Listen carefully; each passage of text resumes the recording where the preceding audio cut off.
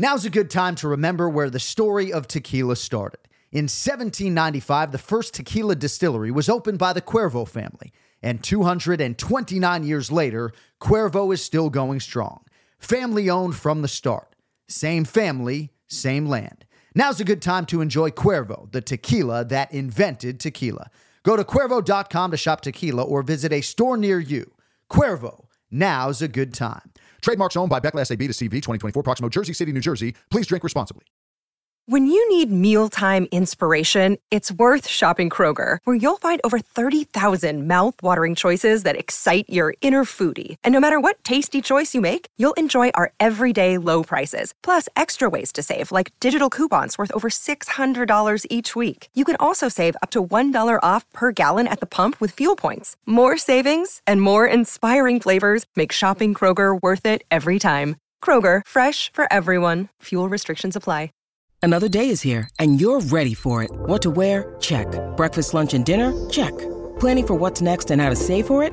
That's where Bank of America can help. For your financial to-dos, Bank of America has experts ready to help get you closer to your goals. Get started at one of our local financial centers or 24/7 in our mobile banking app. Find a location near you at bankofamerica.com/talktous. What would you like the power to do?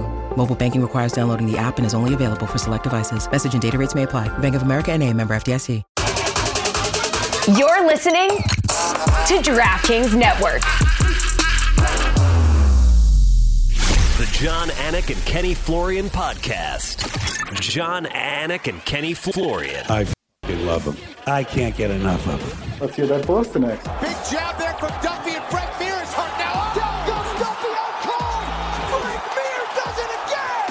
Rock'em sock'em robots here. Oh my goodness. Hyperbole. They're a couple of absolutely self-involved bull artists. Here are your hosts, John Anik and Kenny Florian. That's some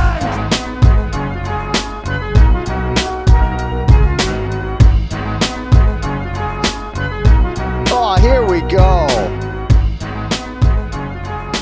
Oh, here we go. Listenership suggesting I've fixed the Wi-Fi. No, I left my house. No more broadcasting at my house. Good to be back with you Monday, May 22nd, 2023, episode 410 of the Anik and Florian podcast presented by DraftKings. Anyone out there like Bitcoin? At Kenny Florian on Twitter and on Instagram. So, this isn't breaking news to anybody who's following you on Instagram, so this is fair game.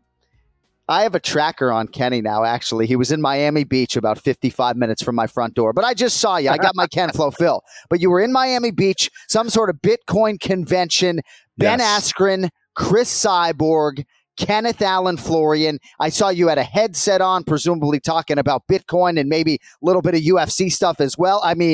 Bro, what is going on, man? What was going on in Miami Beach? I am all over the shop, dude. So we had the Bitcoin conference put on by Bitcoin Magazine, and I was invited to go. I've always wanted to attend. For whatever reason, I'm usually working or somewhere else, and finally was able to go, and it was awesome, man. The Bitcoin community, they're a special bunch. You will find, like, from the nerdy crew to like athletic dudes to like fighters. Obviously, Ben Askren, Cyborg, as you mentioned, were there, and we were all up at the desk together, and it was cool. It's just cool to see so many different people, so many different backgrounds, so many different minds come together and be pushing for Bitcoin. And it was an awesome weekend, man. We haven't talked about Bitcoin on these airwaves in a long time. Certainly during the global pandemic, I was monitoring that shit every day and making a bunch of wayward purchases. I don't even want to tell you the highest price point at which I bought Bitcoin. But we have a lot to get into today, and we're not going to spend any more time on Bitcoin.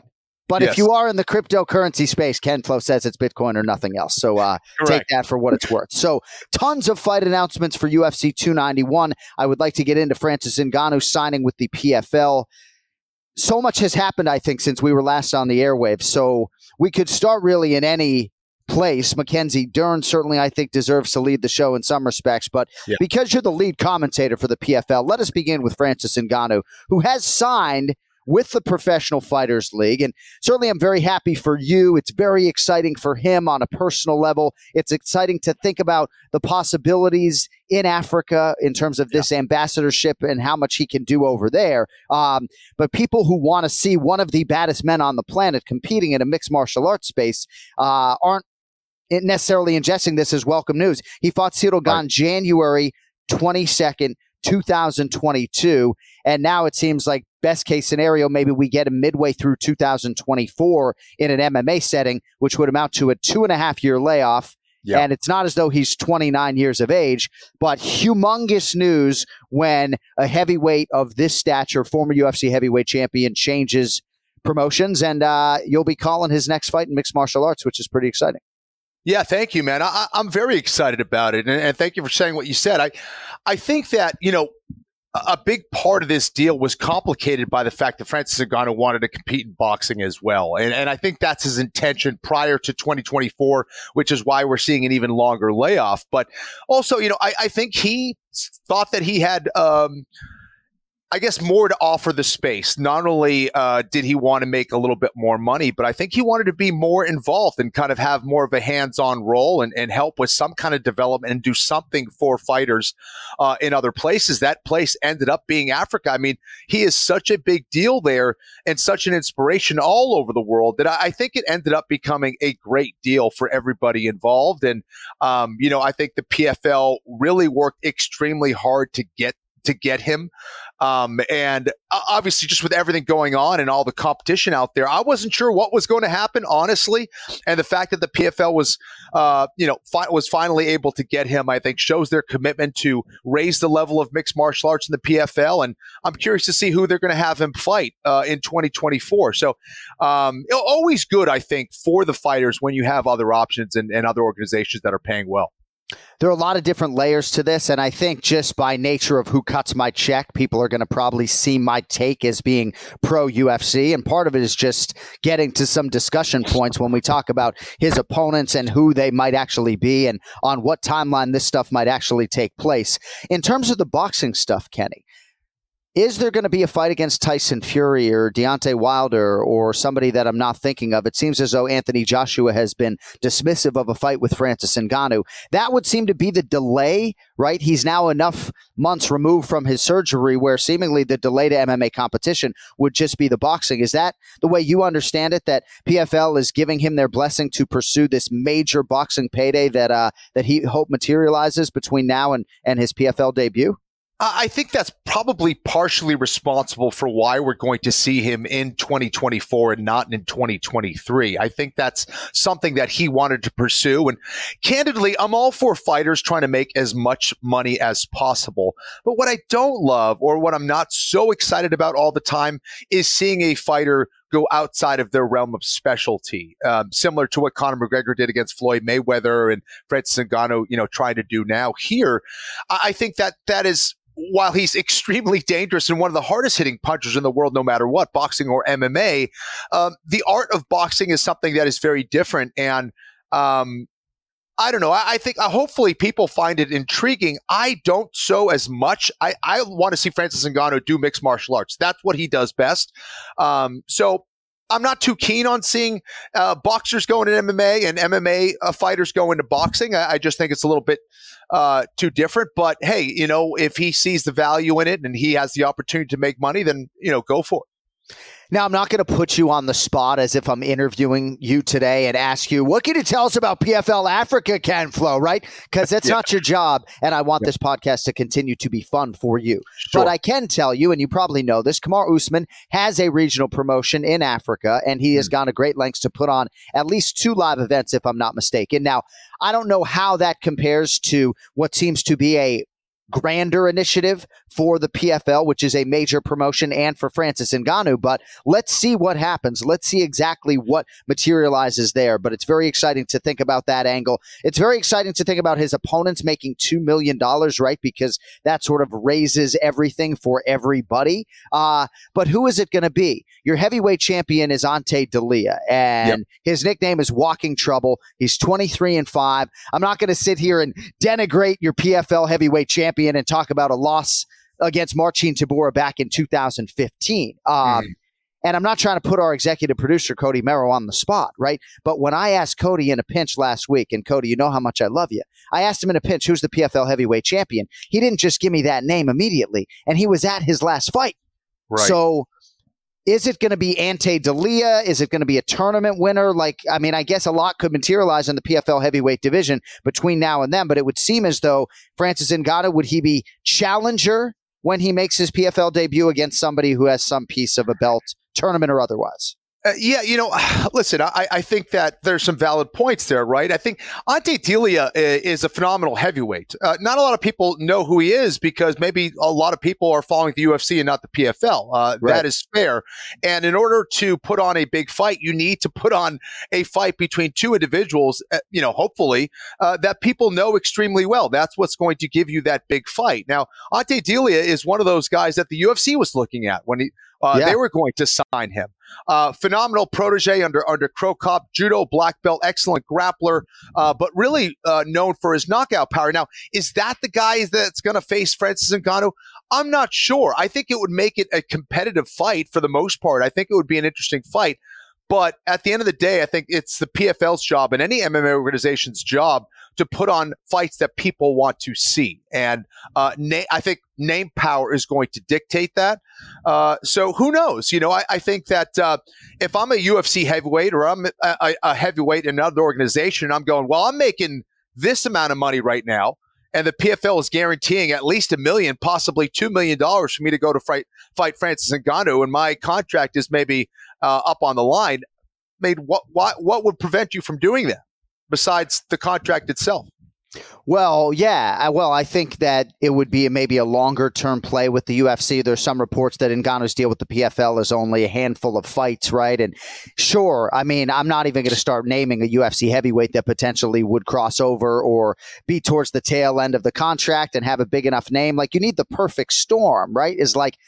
Yeah, I just think it's ambitious to think that there's going to be some relatively big name UFC heavyweight that's going to take the short term play that is the PFL. But I love Francis Ngannou. I'm very happy that it's the PFL because Kenflo can get me tickets. No, but I think it makes a lot of sense. And I just hope that the big fight materializes for him on the boxing side because otherwise there were just a lot of big fights that could have happened in the UFC. Now, Eric Nixick, and forgive me for not crediting the platform, has come out and said that the UFC said to them at one point in time that they couldn't even get a hold of John Jones for 2 months, So I do think there is blame to be levied on several sides when it comes to the Francis Ngannou-John Jones fight not materializing. But big picture, if you're a mixed martial arts fan and you're a Francis Ngannou fan, in the context of him being an MMA fighter, him taking 2.5 years off as the baddest man on the planet is fruitless. And I understand that he had an injury and that's a big chunk of that. But, this is what I think a lot of people expected to be the resolution, and we'll see how it plays out. But hopefully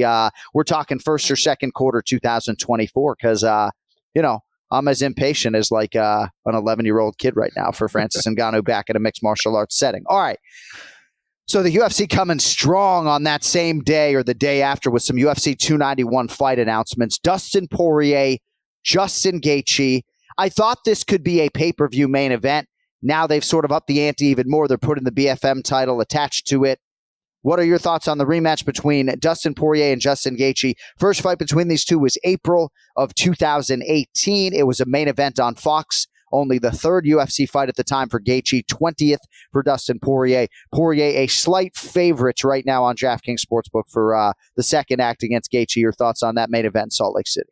Yeah, I'm not a big fan of the BMF belt. It's a little gimmicky. It's kind of WWE-ish, but I am a huge fan of that fight. Obviously, they have fought before.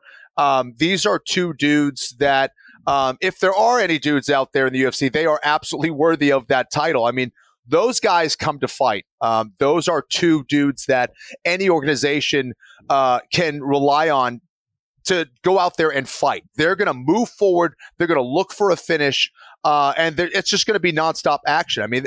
There's no way that fight can't be boring. I'd be very surprised if it does go the distance. If it does go the distance, we're going to have another classic fight between those two. So I think Gaethje has made huge improvements since then. And I think it's a fascinating fight, man, and one that's going to deliver insane action, destined to be a classic for sure. So the question beckons, does the attachment of the BMF belt move the pay-per-view needle? I think we all would argue when they did it for Nate Diaz and Jorge Gamebred Masvidal the first time they had done it. I think it was UFC 244 in 2019. The Rock was the one who ended up putting the strap on Jorge Masvidal. Yeah. You got to think that sold a few pay-per-view buys. I'm not sure if it does in this case. I thought this fight could stand alone without it. Yeah, I mean, I guess the pure sports fan in me wonders aloud, like, do you then defend the BMF belt, right? Because at 155 pounds, the Islam Makhachev-Alexander Volkanovski rematch has legs. But if Beneil Dariush beats Islam Makhachev, most people believe that Islam Makhachev is going to fight Beneil Dariush. So Gaethje and Poirier need to settle this business. Whomever wins might still have to wait a little bit to challenge for that undisputed lightweight title. They both had multiple cracks at that. So we'll see what happens. You know, I don't have a huge issue with the BMF belt, but I do wonder sometimes if that belt will ever be defended, or is it truly as cosmetic as we are led to believe. Also of note, Ken Flo, Alex Pereira making a quick turn, not at 185 pounds though, fighting Jan Blachowicz, the former UFC light heavyweight champion. Blachowicz has not fought since that split draw with Magomed Ankalaev. That was December of 2022. So Alex Pereira was knocked out by Israel Adesanya last month, if I'm not mistaken. And this dude has a massive following, huge fan support for Alex Pereira, not just in Brazil, but here in the United States and globally. How about the quick turn for Alex Pereira and taking on the former 205-pound champion here, July 29, Kit?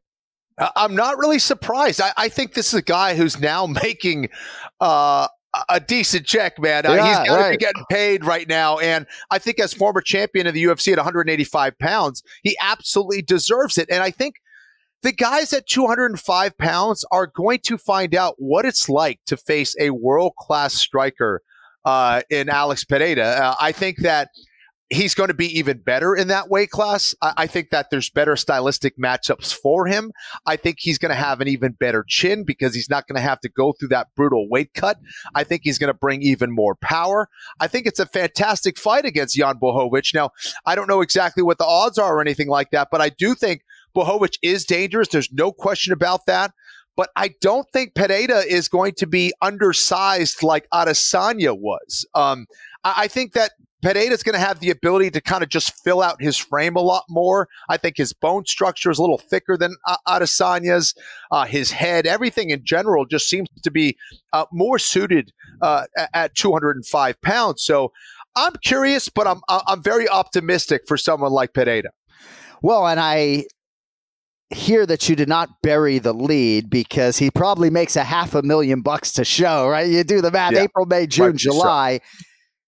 Make $1 million at the very least in 4 months, and he was the champion making pay-per-view points for that title defense against Israel Adesanya. So Dustin Poirier right now minus 120 on DraftKings Sportsbook. Justin Gaethje, the even money underdog. Do you have any idea to venture a guess, Ken Flo? Jan Blachowicz and Alex Pereira, co-main event UFC 291. Who do you think's the betting favorite? Oh man, I mean, I think if Pereira is the underdog, people need to jump on that. He's the dog. Is he? So Blachowicz, what, plus 150? Thank you for not reading Cody's comments in the chat room. Cody, I got my notes in front of me. I'm trying to stump the flow. Yeah, minus 150. Okay, that's right there. Blachowicz minus 150, Alex Pereira plus 130. So many incredible fights announced at UFC 291. Tony Ferguson, Bobby Green, Paulo Costa fighting Ikram Alaskarov, the guy who just made his UFC debut recently, who fought Khamzat Chimaev back in the day. Stephen Wonderboy Thompson against Michel Pereira. The Black Beast Derek Lewis fighting Pays-Out at heavyweight. Michael Chiesa, Kevin Holland. I mean, nice. We're trying to clean it up for the children, but the UFC really did pull out its Johnson and say, okay, look at UFC 291. It's like 7 main events coming up for Salt Lake City at the end of the month of July. All right. A lot of people believe that our next segment is the best part of this weekly podcast, now bi-weekly. Let's get to the Ray Longo Minute. Tired of snooty wines and their old wine culture? Confused by words like malolactic fermentation? Yeah, we are too. So with 19 Crimes, you can do the fancy schmancy tilt, sip, smell routine, or don't. 19 Crimes is the rebel of wine and culture, telling the stories of rogues and rule breakers who overcame adversities. From convicts banished to Australia to the legendary icon Snoop Dogg himself, 19 Crimes Wine is defiant by nature, bold in character, and always uncompromising. 19 Crimes, the official wine of UFC. Pick up in stores nationwide or online at 19crimes.com. Enjoy responsibly. 2024, Sonoma, California. Sound the trumpets, ladies and gentlemen. It is horse racing time, so saddle up for action with DK Horse, an official DraftKings affiliate. So right now, new customers who download the DK Horse app can get a 100% deposit bonus up to $250. All you need to do, deposit $25 or more and complete the playthrough requirement. Wager on your favorite horses, then watch the races live right in the app. Download the DK Horse app, not now, but right now. New customers get a 100% deposit bonus up to $250 when they opt in with code FLOW, FLO, only on the DK Horse app. Gambling problem? Call 1-800-GAMBLER, 18 plus, 21 plus in certain states to open or access an account and a resident of a state where DK Horse is available. Eligibility restrictions apply. Void where prohibited. One per new customer. Match calculated on a first deposit up to a maximum of $250. Deposit requires two-time playthrough of settled wagers within 168 hours. Bonus released in $25 increments. Deposit and eligibility restrictions apply. See terms at dkhorse.com. It's now time for the Ray Longo Minute. I want you to punch a hole in his fucking chest. That's what I want. The Ray Longo Minute. Starring Ray Longo. The John Anik and Kenny Florian podcast. And as I understand it, Ray Longo celebrated a huge birthday on Saturday, May 20th. Yeah. Thank you very much. Yeah, it was 40 years old. It was a you biggie. Look great, Ray. Kenny was on point, baby. Kenny, I'll never forget that text. Very nice. Thank you. Thank you, John. Thank what was Kenny's text? What was Kenny's text? Just the facts, right? Just the facts. He sent a very heartfelt text. But wait a minute. How could this be everybody's favorite segment when you just said the UFC pulls out its Johnson? I mean, if people aren't tuning in for that, then there's something wrong. Because when the UFC pulls out its Johnson. Did they not? Pull out is it octagonal, by the way? Isn't it octagonal Johnson? I don't know what it looks like. But anyway. Yeah. Have you ever seen that Johnson, John? I don't know if I've seen it in the flesh, but let's just say they pull it out a lot. As long as listen, they could pull it out as long as they don't beat you over the head with it. Right. That's right. There you go. It's all no good. one needs that. So, well, happy birthday. Thank you. Did you go out for an Italian dinner on your birthday? No, I went out for steak, believe it or not. Oh, okay. All right. How do you get your steak cooked? I mean, we know you spit out the fat and leave it on the side of the plate, but how do you get it cooked? Oh, I'm going to tell you something. You guys are going to think I'm lying. That you said that because thank God that was one of the things I wanted to tell you today. I go out. No fucking. Maybe it's me at this point, Kenny. I go out I take the kid out, Justin Montalvo. Okay, we'll talk about what's going on for the future. So we go out to eat. Nice Vietnamese place. They bring out like an appetizer, chicken wings, and there's another guy there too, his friend Jeff. And I eat my chicken wing. I throw it on the plate. Right, like 10 minutes later, he's like, somebody left some meat on the bone. I know. Right? So I'm like, what is with your fighters? No, they're savages. Kenny. So now I see the other guy. He thinks it's the other guy's chicken wing, which I don't even know what difference that would make. He took the chicken wing. He started eating it again. He cleaned the rest of the. I'm like, this can't be happening. Is it me? I'm not even kidding around. I go, this is weird. But he's announcing it. So Weidman made a mistake. He's actually looking at an old chicken bone sitting there for 10 minutes and decides it's not properly cleaned right. So Justin Montalvo is proofreading your chicken wing is what you're telling our audience. Yes. So like my wife sometimes will leave some meat on the bone. I'm not afraid to go proofread her chicken wing, but she leaves a lot of meat on the bone. Sounds like Longo's one of those guys too. But yeah, you're fighters, man. Like, they're weird. It's starving. Gosh, these guys. Cavemen. Listen, your wife's a little different than another guy, for sure. Yeah. Right. Well, I'm glad that we got to that. I'm glad that we got to that. It was something that you wanted to bring up. I already forgot. Hey, a shout out to Santino DeFranco, who also has a birthday on May 20th. So I knew there was something I loved about his coaching. There you go. Now I know he's got the birthday gene going. I love it. So happy birthday, Santino. He is significantly younger than you. Why don't you tell the audience how old you are, Raymond? What? Oh, I'll look it up if you don't want to let us know. How old are you now, Ray? No, you're muted. I can't hear you. Tell Cody that. I will tell you that my worst birthday was 40. That was a tough one. Ray Longo, born May 20. No, we don't have it here. So, I'm going to guess you're like 61. Yeah. Feel like we celebrated number 60 pretty recently. You look good, though, right? I mean, everybody says it. Everybody acknowledges. I do feel good, but no, I turned 65, which is hard to even say, man. It sucks. 65. 65. Wow. Well, isn't that crazy? Man, it's just how a number. You feel. How old are you guys? 43, you said? Something like that? 42, 41? I'm going to be 47 in a few days, man. Wow. So you're close to Matt. So he's going to be 49. Isn't that crazy, Kenny? You're almost 50. I mean, that's nuts. How'd that happen? You were elbowing guys, I feel like yesterday, cutting them all wide open. Unbelievable. He's trying to turn 47, and you're creeping him up to 50. You know, now if he has another kid, he's going to feel awful. I mean, I feel like I'm getting close there, man. Damn, it's wild. So wait, you had your first kid. How old were you? What are you trying to do to the guy, Ray? I'm asking him 42. My first kid at 42. Yeah. Late. I started late. Oh, wait, you had a lot of shit to do. I do everything late. Yeah. Man, I thought I was late at like 36.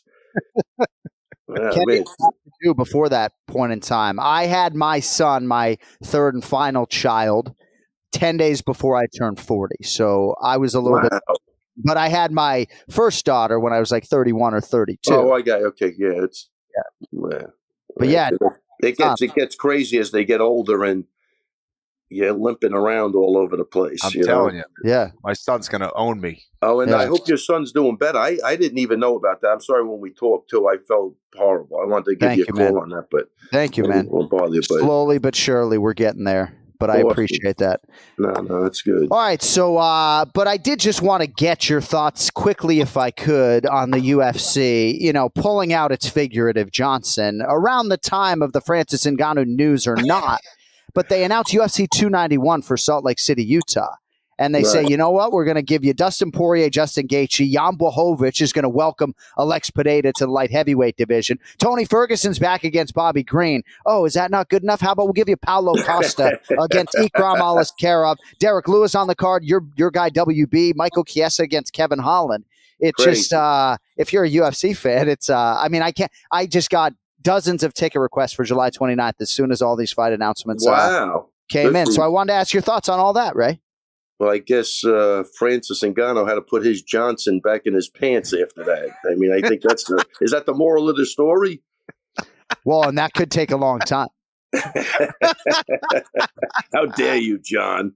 That could take a long time. I'm just saying. Yeah, no, that's crazy. No, they're I'll tell you one thing about the UFC. Come on, they make great matchups. I mean, it's not like a boxing thing. They're going to fight everybody, any place, anytime, and sometimes as much as it might be. And I think it's great. I think it's great what they're doing. 100%. What are your thoughts on the Francis Ngannou signing with the PFL? Look, I'm happy for anything Francis does. I think Francis is a guy that took a stand. He's probably a little wacky in his demands. Obviously, some of those things seem a little excessive. But he took a stand, and I agree with Francis. I think sometimes you deal with these people from other countries, and you get to see like a different perspective on things. And I think, like what Francis said, I fulfilled my contract. I did what you wanted. I'm gone. Why can't you be happy for me? Why are you always taking digs at me? So business is crazy at times like that, but I like Francis. I think I assume he's difficult to deal with a little bit, but he's taking his shot. He knows he's got a small window, and I think it's good for everybody what he's doing.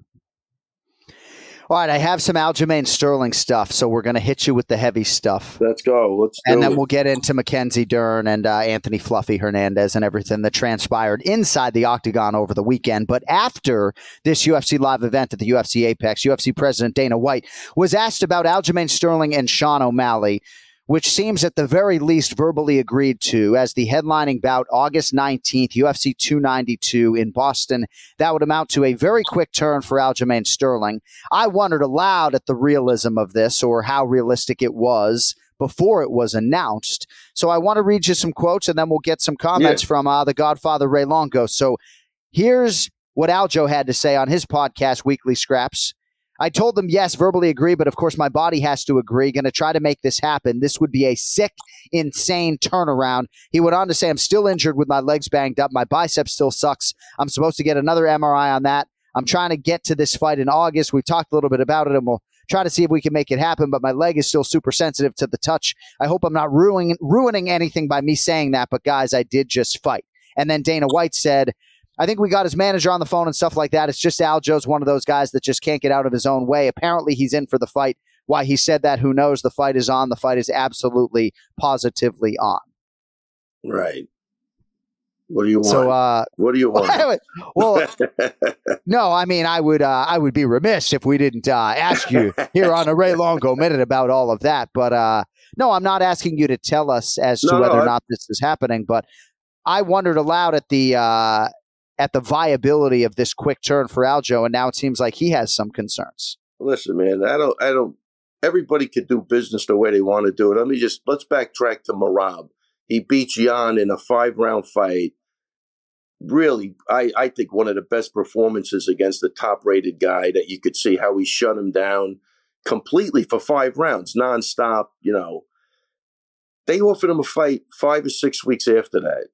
Right. I mean, you think that's right? After a 5-round fight like that, you think that's right. They don't like the guy, period. So now Aljo is a little longer, so I think it's more acceptable. But I didn't know O'Malley was coming in the ring that night. I mean, they had it set up. They set that thing up, right? So nobody knows O'Malley's coming in. They had an agenda, and they were going to force it on everybody. So, whether it's right or wrong, I don't know. But there's definitely not a signed contract. And Aljo said he would fight. He did say he would fight. He just wanted to let his body. Give me a week or two to see if my body heals up. That's not good enough for everybody. So they just got to announce the fight. But the fight will happen for sure, and he will beat the shit out of O'Malley. I don't care how he feels. Yeah, that's my take. But Kenny, what are your thoughts on? They're going to motivate. They're going to motivate him to a different level just by doing it. So I'm on board. I mean, you listen to like O'Malley's team. I think they were saying, he'll have trouble making the weight. He'll probably be a little banged up. That's what I heard. I didn't vet this or do any due diligence on it. But don't you think you want the best Aljamain Sterling? Isn't that what you want, or you want the guy that's banged up?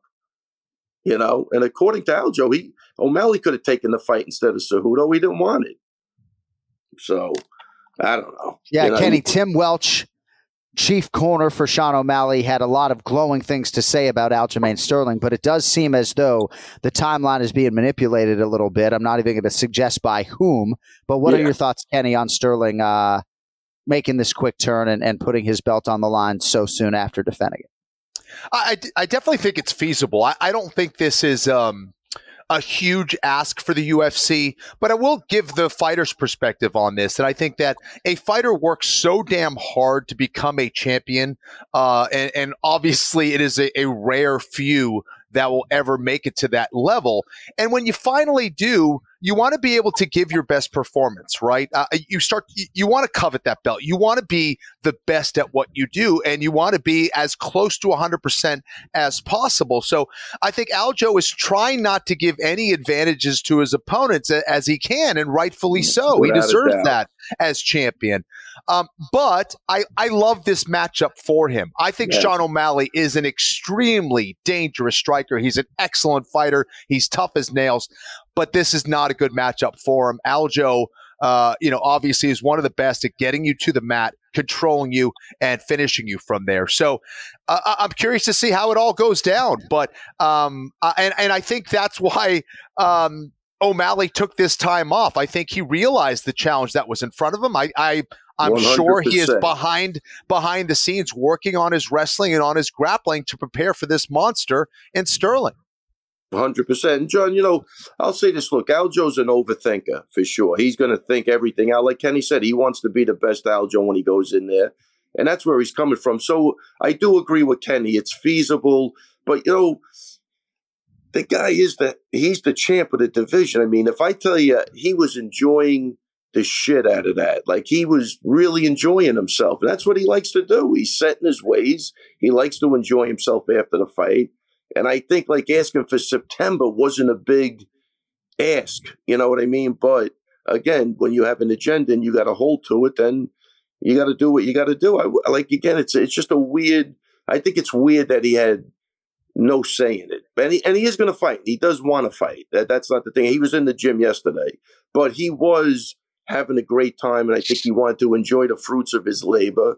And that's what he does. And that's how he gets himself ready for the next fight. It's like, work hard, play hard. I mean, and that's it. He, to cut him short a week or two, or three, it for him at this stage of his career kind of sucks to him. And I don't want to talk for him either. I really don't. But that's my interpretation. I know him good enough now to know that, he's going to look at every possible angle. And like Kenny says, he wants to give himself the best advantage. And he's a thinker. He's a thinker on every aspect of the game, and including this. So, the fight, I'm going to say the fight's going to happen. And that's it, and I hope he does what we all know he can do. That's the best form of voicing your opinion, is just to get that job done. And then they're really stuck because it looks like they don't want him. When you start thinking, you're the champion and nobody really wants you, it's, it's not a good feeling, so I don't know. That's the way I'm looking. Thankfully, he's mentally forged by a lot of his professional life experience, but the extra 3, 4, 5 weeks is a big deal. And this whole thing is a big deal. And I hesitate to use the verb bully, but you can be sure Leon Edwards was not going to be bullied into fighting on a certain timeline, right? To headline a pay-per-view in July, right, after going 25 minutes with Kamaru Usman, right? I mean, Aljamain Sterling just went 25 hard minutes with Henry Cejudo, right? With the guy and it's like it's almost like it'd almost be better for Aljo, I feel like, if he had a cut, right? It'd buy him a little time. But no, hey, I'm not suggesting either that this can't be something that is optimal for Sterling, right? To stay in shape and have less recreation time. And I think you should listen to Kenny more than you should listen to me. But it is pretty interesting, right, that he is turning around so quickly. And it seems like the UFC is getting a few of these guys to do it. Now, Alexander Volkanovski is a little bit of an outlier. He tells us in the fighter meeting in Perth that he wants to fight 4 or 5 times this year. But you still had to get Yair Rodriguez to make a relatively quick turn, and that has not been historically his pattern. So, I don't know. I think there's a lot there. Absolutely, John. Sorry to cut you off. I think location has a lot to do with it as well, right? There's a lot of fighters that when they fight are thinking about things like taxes. What state is going to give me the best tax rate where I fight? And that's why Las Vegas is so popular. I know GSP hated fighting in Montreal for that reason. He was a huge star there, but every time he went there, it was like 60-70% of his pay was gone, so anyway. Yeah, Kenny, you're 100%. Aljo, look, he's going to think about everything, and that's another big part of it. Obviously, everybody, that's why they want to fight in Vegas. There's no state tax. If you're making money, that saves you a couple of $100,000. You know what I mean? So at this stage of the game, that's big money. I mean, like, it's almost like found money if you fight, because you're going to have it taken away at another place. So that's another part of it also. I think you're dead on with that, Kenny, too. So, Rob Dwalishvili had surgery. You're probably happy to see him get fixed, I would assume. I really am, because I'll tell you, I didn't even know about the injury before the fight, but when he came to the gym, he had, Weidman has it, Matt still has it. Matt never got it fixed. He said he could never. The problem is when you punch correctly, huge pain. So they start altering the way they're punching, what knuckles they're hitting with. And that all three of them had the same thing. Weidman got it fixed, and now Merab got it fixed, which I'm happy for because it's going to make a big difference. All right, I want to talk to you quickly about this UFC fight night before we get you out of here. Sorry about that click-clack. I think that's on Longo's end. What do you got going on there, Raymond? I shouldn't be blaming Ray. I should be careful with the minute, man. You hear that click-clack, Ray, or no? That click-clack, but I don't know. Oh, man. It's not you, huh? All right. Well, I mean, it could be me for all I know. I'd like to ask you boys about Mackenzie Dern, and sometimes I fall victim to the moment, and I get a little bit too headliney when it comes to my analysis, and I start anointing Mackenzie Dern, Kenny. But, man, like, she looked like a world champion to me in a division that makes it very hard to become just that. And then I feel like there's some segment of the people that's like, yeah, but she's fighting Angela Hill, who's a 500 fighter, who's 38 years of age. What were your thoughts, Ken Flo, on Mackenzie Dern? And then we'll get some thoughts from Raymond as well. Yeah, I like the intensity. I like the intensity and her ability to combine the striking with her takedowns and her ability to get to the ground. She kept a fast pace. Just walking into the octagon, to me, that looked like that was the best shape that I've seen her in physically. So it was great to see her go out there and get that kind of performance. Now, there was reckless times. I mean, she was a little reckless. I love the aggression. I think it's great. Is that a style that's going to allow her to beat maybe some of the elite top two in that division? I'm not sure. I don't think so at this point. But her ground game is good enough to get it done against anybody in that division. But just to see her getting that much more comfortable on the feet and not give an F on the feet, I think is a huge step forward for her. And she can always work on the technical stuff, but sometimes that mental stuff becomes that biggest hurdle. And I did not see that in this fight. Angela Hill, say what you want about her record, maybe her age, whatever. She's tough. She's going to be a tough out for anybody. And the fact that she went out there, was able to trade with her, exchange some good takedowns with her and all that stuff, and put out that pace for 25 minutes, I thought was a phenomenal performance. And that was one of those fights where I love being proven wrong. I picked Angela Hill in that one, but Mackenzie Dern, man, awesome. Yeah, I got to tell you, I think Kenny hit it right. Most of the things I'm saying, I love the aggression. I love what I saw. And she got 25 minutes against a really good striker, 35 years old or not. Utmost respect for Angela Hill in that fight, too, because she had to really go through a lot of adversity in a lot of different spots. We thought she'd have the stand-up, advantage. She got rock bad, where she turned her into a wrestler at times, which is crazy, right? But, man, I like what I saw out of Mackenzie Dern. I like attitude, man, and that attitude is spot on. Like, you're not going to deny me. I'm coming forward. If you can't knock me out, you're getting knocked out. If I don't knock you out, I can submit you. I think that was a huge fight for Mackenzie Dern.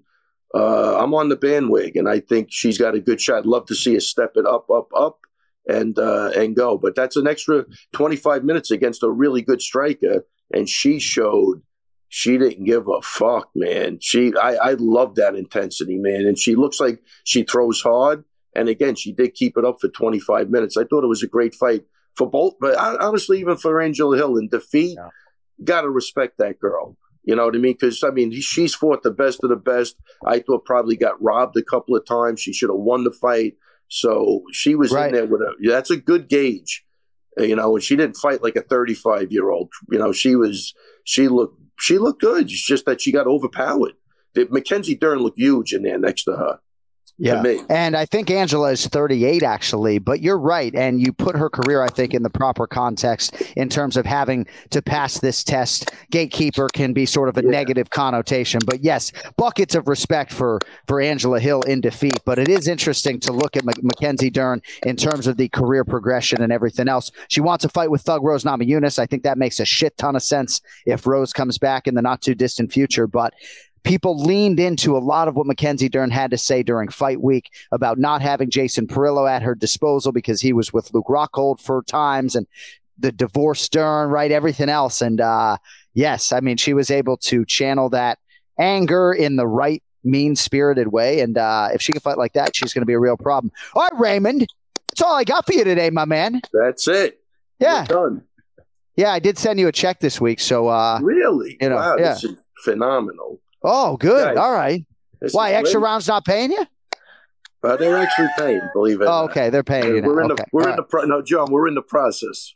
Okay, but it's more on my end. So okay, all right. Well, make sure when we send you a check that your wife sees it. Okay, and we'll talk to you next week. All right. Get your Johnson back in your pants, both of you guys. I insist. Right. I'll do that now. Thank you very much. All right. Thank God we're only here from the waist. Thank God we're only here from the neck up. That's all I got. That's the truth. I'd be in a shitload of trouble. Take it easy. Get out of here. Ray Longo Minute every week here on the Anik and Florian podcast. Kenny, Mackenzie Dern, Thug Rose Namajunas. It just makes a lot of sense. And if I could just take you back to Mackenzie Dern's first UFC fight, I believe it came against Ashley Yoder. And we were told at times during training camp, she would stop sparring and she would start crying, right? Like this has been a transition for a decorated world-class jiu-jitsu player that maybe not enough has been made about. The demons, personally, professional, and demons isn't the right word, but just the hurdles that she had to overcome to get to this place. And I do think there were a lot of people who were questioning her mentally or otherwise going into this fight, just given all of the life circumstance. And then to have a performance like that, I know she didn't get a finish, but bro, like I'm very excited about Mackenzie Dern, and I hope it's not just a recency bias that is causing my enthusiasm. No, I don't think it is. I think that people forget about all the things that you got to deal with outside of the cage. Life can hit you way harder than what you experience in the octagon. And I think she's been dealing with a lot. And anytime you're able to bounce back from something like that, John, I think it does amazing things for you both personally and professionally as a fighter. And I think this is the kind of performance that I think is going to buoy her and give her that much more confidence. And I think also her team, her coaches, her dad, who's a big part of her training. It's gonna lift everybody's spirits. I think that was a huge performance. Came at a great time. She did exactly what she said she was going to do too. And you don't see that too often in this sport. And really happy for Mackenzie, who is, for me, every time I've met her, she has been an absolute sweetheart. And has done great things in the jiu-jitsu world, representing all the jiu-jitsu guys all over the world extremely well at a high level, and very, very happy for her. A lot of repetitions now in MMA, a lot of experience, 5-round experience accrued by Mackenzie Dern, and perhaps she's just reaping the benefits of those training camps and the ensuing fights. So big things for Mackenzie Dern. And Anthony Fluffy for Hernandez, like best of luck fading that guy at the window. What a stud, huh? Dude, like he's an animal, man. Like I think his pressure is as good as any Dagestani wrestler out there. And, I don't know about, whether he's got that high level wrestling background or not, but he fights like it. The way he puts it all together is phenomenal. He's non-stop. There are world-class Brazilian jiu-jitsu guys, John, who are competing in the UFC and other organizations who don't exhibit the same level of confidence of going for submissions like Anthony Fluffy Hernandez. And to me, that is awesome. He has that special quality, not to mention a pace that is something to behold, man. That dude is a beast. Again, I think he got everyone's attention when he was able to beat Rodolfo Vieira. But he's legit, man. That dude is absolutely legit. I will watch a fight with Anthony Fluffy Hernandez every single time out. And it seemed like maybe he was going to get his first UFC main event here, right? But they did delay Dern and Hill and elevated that fight. But Anthony Fluffy Hernandez is going to get a big fight at 85, and he's certainly got a fan in me. As does new Mansa Joaquin Buckley with a big highlight. Carlos Diego Fajeda getting a bonus for his knockout of Michael Johnson. A lot of big winners over the weekend at that live event in Las Vegas. But we're going to go back out to the guest line right now. We're very happy to be joined right on the screws, this guy, noon Eastern time today, and we appreciate that. This is a man who almost entered the UFC in 2012, courtesy of The Ultimate Fighter Live, but when he ultimately did, he made up for lost time. 21-time UFC veteran Drew Dober is with us. It's good to see you, man. Just elevating the fucking handsome on this program right out of the chute. How you doing, buddy? I mean, I didn't get the headset memo, so I come underdressed.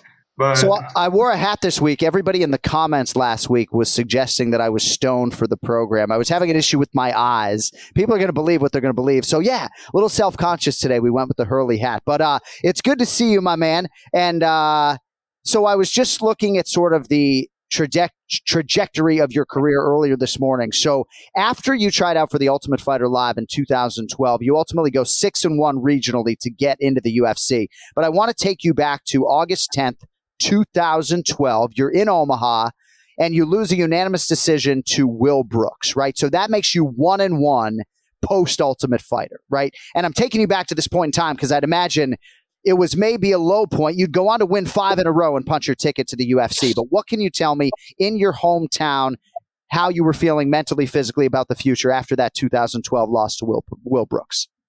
Yeah, I mean, at that point, being the goal of the undefeated world champion was kind of out the window. But we had to recess and figure out, what it's going to take to get my name on the headlights. And, you're either, with that undefeated record coming in with the UFC eyes, or you got to steal that from somebody else. And I was at a point where it's like, all right, the UFC knows I exist. We got to try to steal that hype from somebody else. And so we just started calling up promotions, looking at the biggest, baddest competition, and we found it and eventually got my way into the UFC. So that 5th win on that winning streak that ultimately got to the UFC, what do you remember about that fight and then the timeline of when the call from the Big Show ultimately came in? Right. So there was a undefeated knockout artist in Tony Sims here in Denver, Colorado. He was finishing every fight knockout in the first round, and there was word that the UFC had eyes on the cat. And he was looking for a fight. And so I just raised my hand. I was like, all right, if I can't be that guy, I'll just beat that guy. And we flew out to Denver, Colorado in enemy territory. And man, he put the beating on me in that first round. I could see why he was finishing fights in the first. But we made it out of that first round. And then I saw some weakness, some niche in his armor. And he didn't feel confident going into that second, and we put that beating on him and got the split decision, which I stole the limelight and eventually got that call 2 weeks later. Oh, it was 2 weeks later. So what do you remember about getting that call? Was it a manager or somebody? Yes. Yeah. So, the day after that fight in Denver, Colorado was my birthday. So I was neck deep in like ice cream and cake, just enjoying my life post fight. I was sitting in a diner with, the most ridiculous food in front of me when I got that call, like, hey, do you want to fight in the UFC in 2 weeks? And I was like, oh man, what weight? And luckily we were get the call at 170. So we moved up in weight class, 170, 2 weeks notice. And we put on the best performance we could. Drew Dober with us here on the Anik and Florian podcast. I promise I'm going to let Kenny in here. I just am sort of going back before we can move forward. And I feel like I can ask you this question now because you fought 21 times in the UFC. You've won 12 fights in the UFC. But just some more adversity that you had to overcome, right? You get to the UFC and then just one win in your first 5 UFC starts, right? A lot of random circumstances, the no contest. So, but yet you still persevere and look at you now, man. You're trajecting to fight like 30 plus times in the UFC. Yeah, I'm just writing the story that it doesn't need to be perfect. It doesn't need to be pretty. But if you stay at it, you can reach that top. And man, we're still pushing. And, we got some setbacks here and there, some interesting scenarios. But we're creating stories every time we're in that cage, whether it's a win, a loss, a no contest. And I'm having a blast doing it. And like I said, they're showing everyone that it doesn't need to be perfect. Drew, you're still young at 34 years old. How many more years do you see yourself doing this? I see him on that path of Stephen Thompson. I've always been a late bloomer, late mature. And so at 34, I feel like I'm 24. So, we could probably see fights up in the 40s. Let's go. I'm with you on that. That's awesome. Hey, great fight around the corner in your division. One of the guys that you faced, Beneil Dariush, taking on Charles Oliveira. I think a lot of people are sleeping on Beneil, man. How do you see this fight going down? How do you break that one down? I think a lot of people sleep on Beneil. He is probably one of the most well-rounded and composed individual in the lightweight division. Charles Oliveira has been at the top. He started feeling himself. He had that unfortunate loss with Islam Makhachev. But I feel Charles Oliveira relies on you to come forward, relies on you to take risks and make mistakes. And Beneil Dariush is not the guy that you can rely on. He's so composed, so technical, and so well-rounded that I see him picking and choosing his battles inside that octagon against Charles Oliveira. And I have Beneil Dariush winning by decision, by picking and playing and out grappling, honestly. And that's a 3-round fight, right? 3-round co-main event. Yeah, that is not 5 rounds. So, all right, I thought of you recently. So Jared Gordon, right? You probably know where I'm going. He has this no contest against Bobby Green on April 22nd.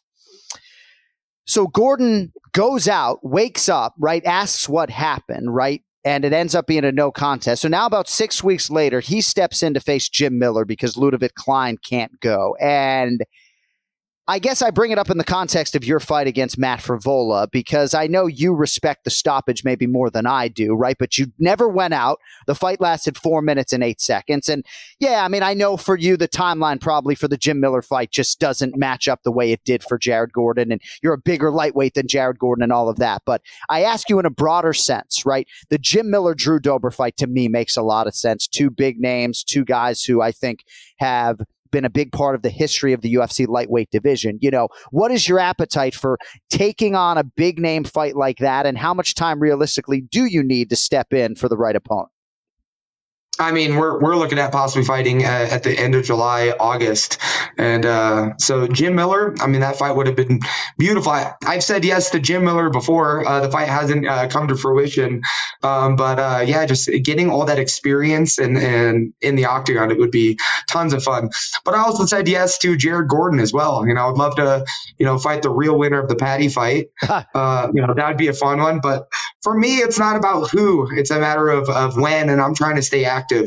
So, we're clearing that suspension from the last get-go, and we're looking at trying to find somebody to say yes, in August.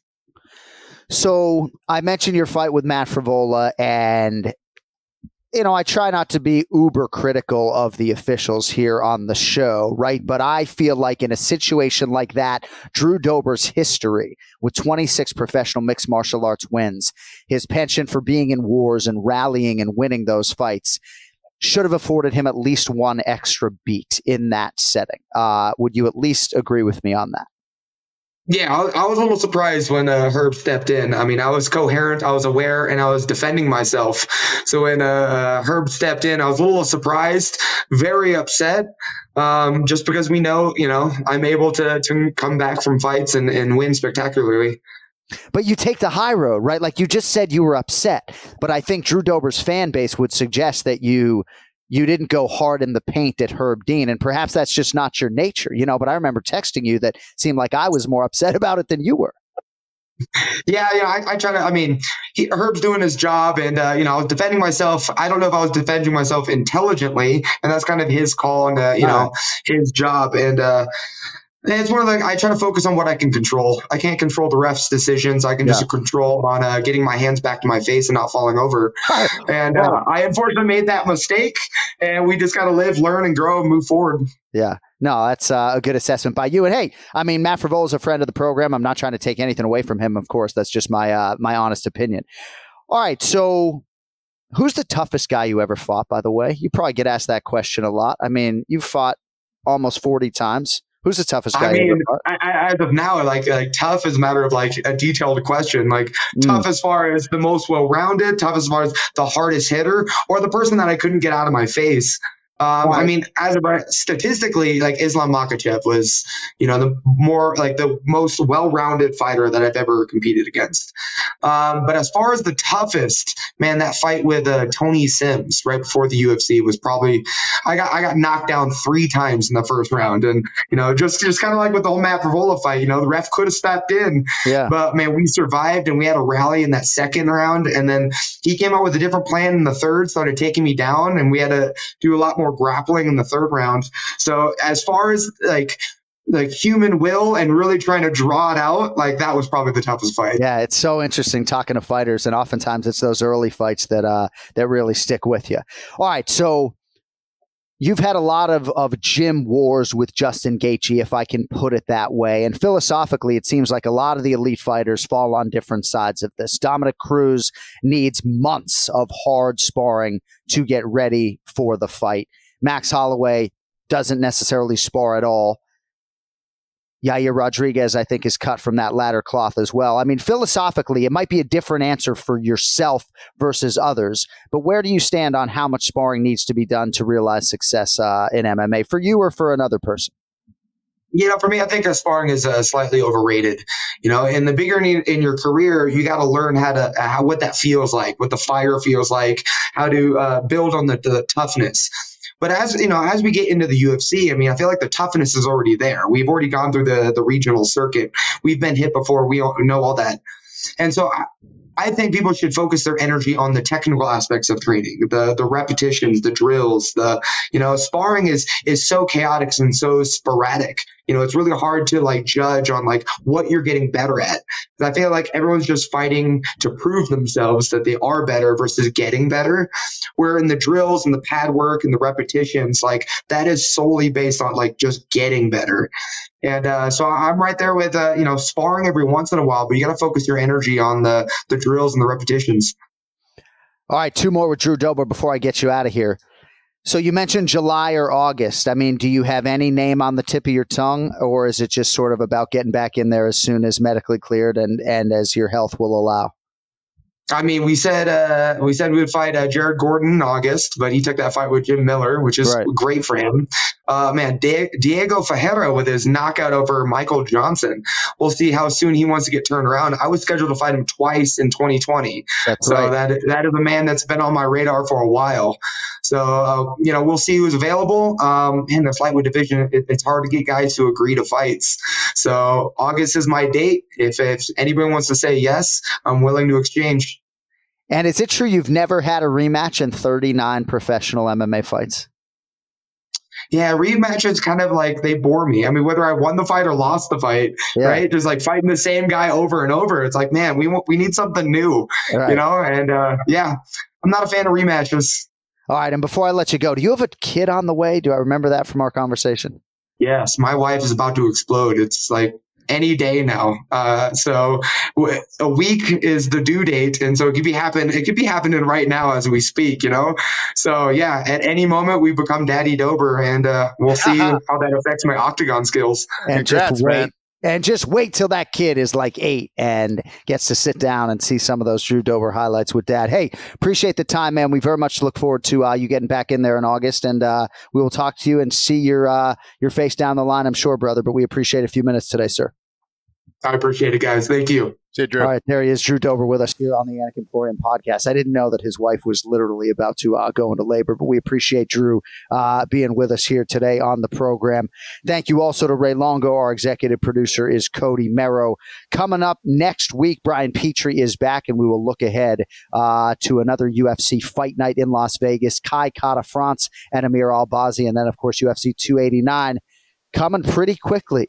Also, don't forget, before The Ultimate Fighter, I was just in Bristol last week at ESPN. Kenny, it was crazy, by the way, being back in a Bristol studio for the first time since I was 32 years of age. And I would just say, the emotions, the nostalgia driving back into that parking lot. I had a little bit of a negative emotion driving into that parking lot because I used to do so many graveyard shifts. I was having my life flash before my eyes. But walking into that studio now, 44 years of age, I just feel like I have a lot more skills than I had when I was 32 and I left that place. So that was kind of cool. But we filmed a show called Before the Ultimate Fighter. You can find that on the UFC's YouTube channel, all in advance of the season debut coming up in 8 days on May 30th. And we'll be back next week to preview Albazi and Kai Kara-France, and of course get you ready for UFC 289. With that, for Ken Flo, I'm John Ann. Thank you all for watching, for listening. We'll talk to you in less than a week. Until then, go later.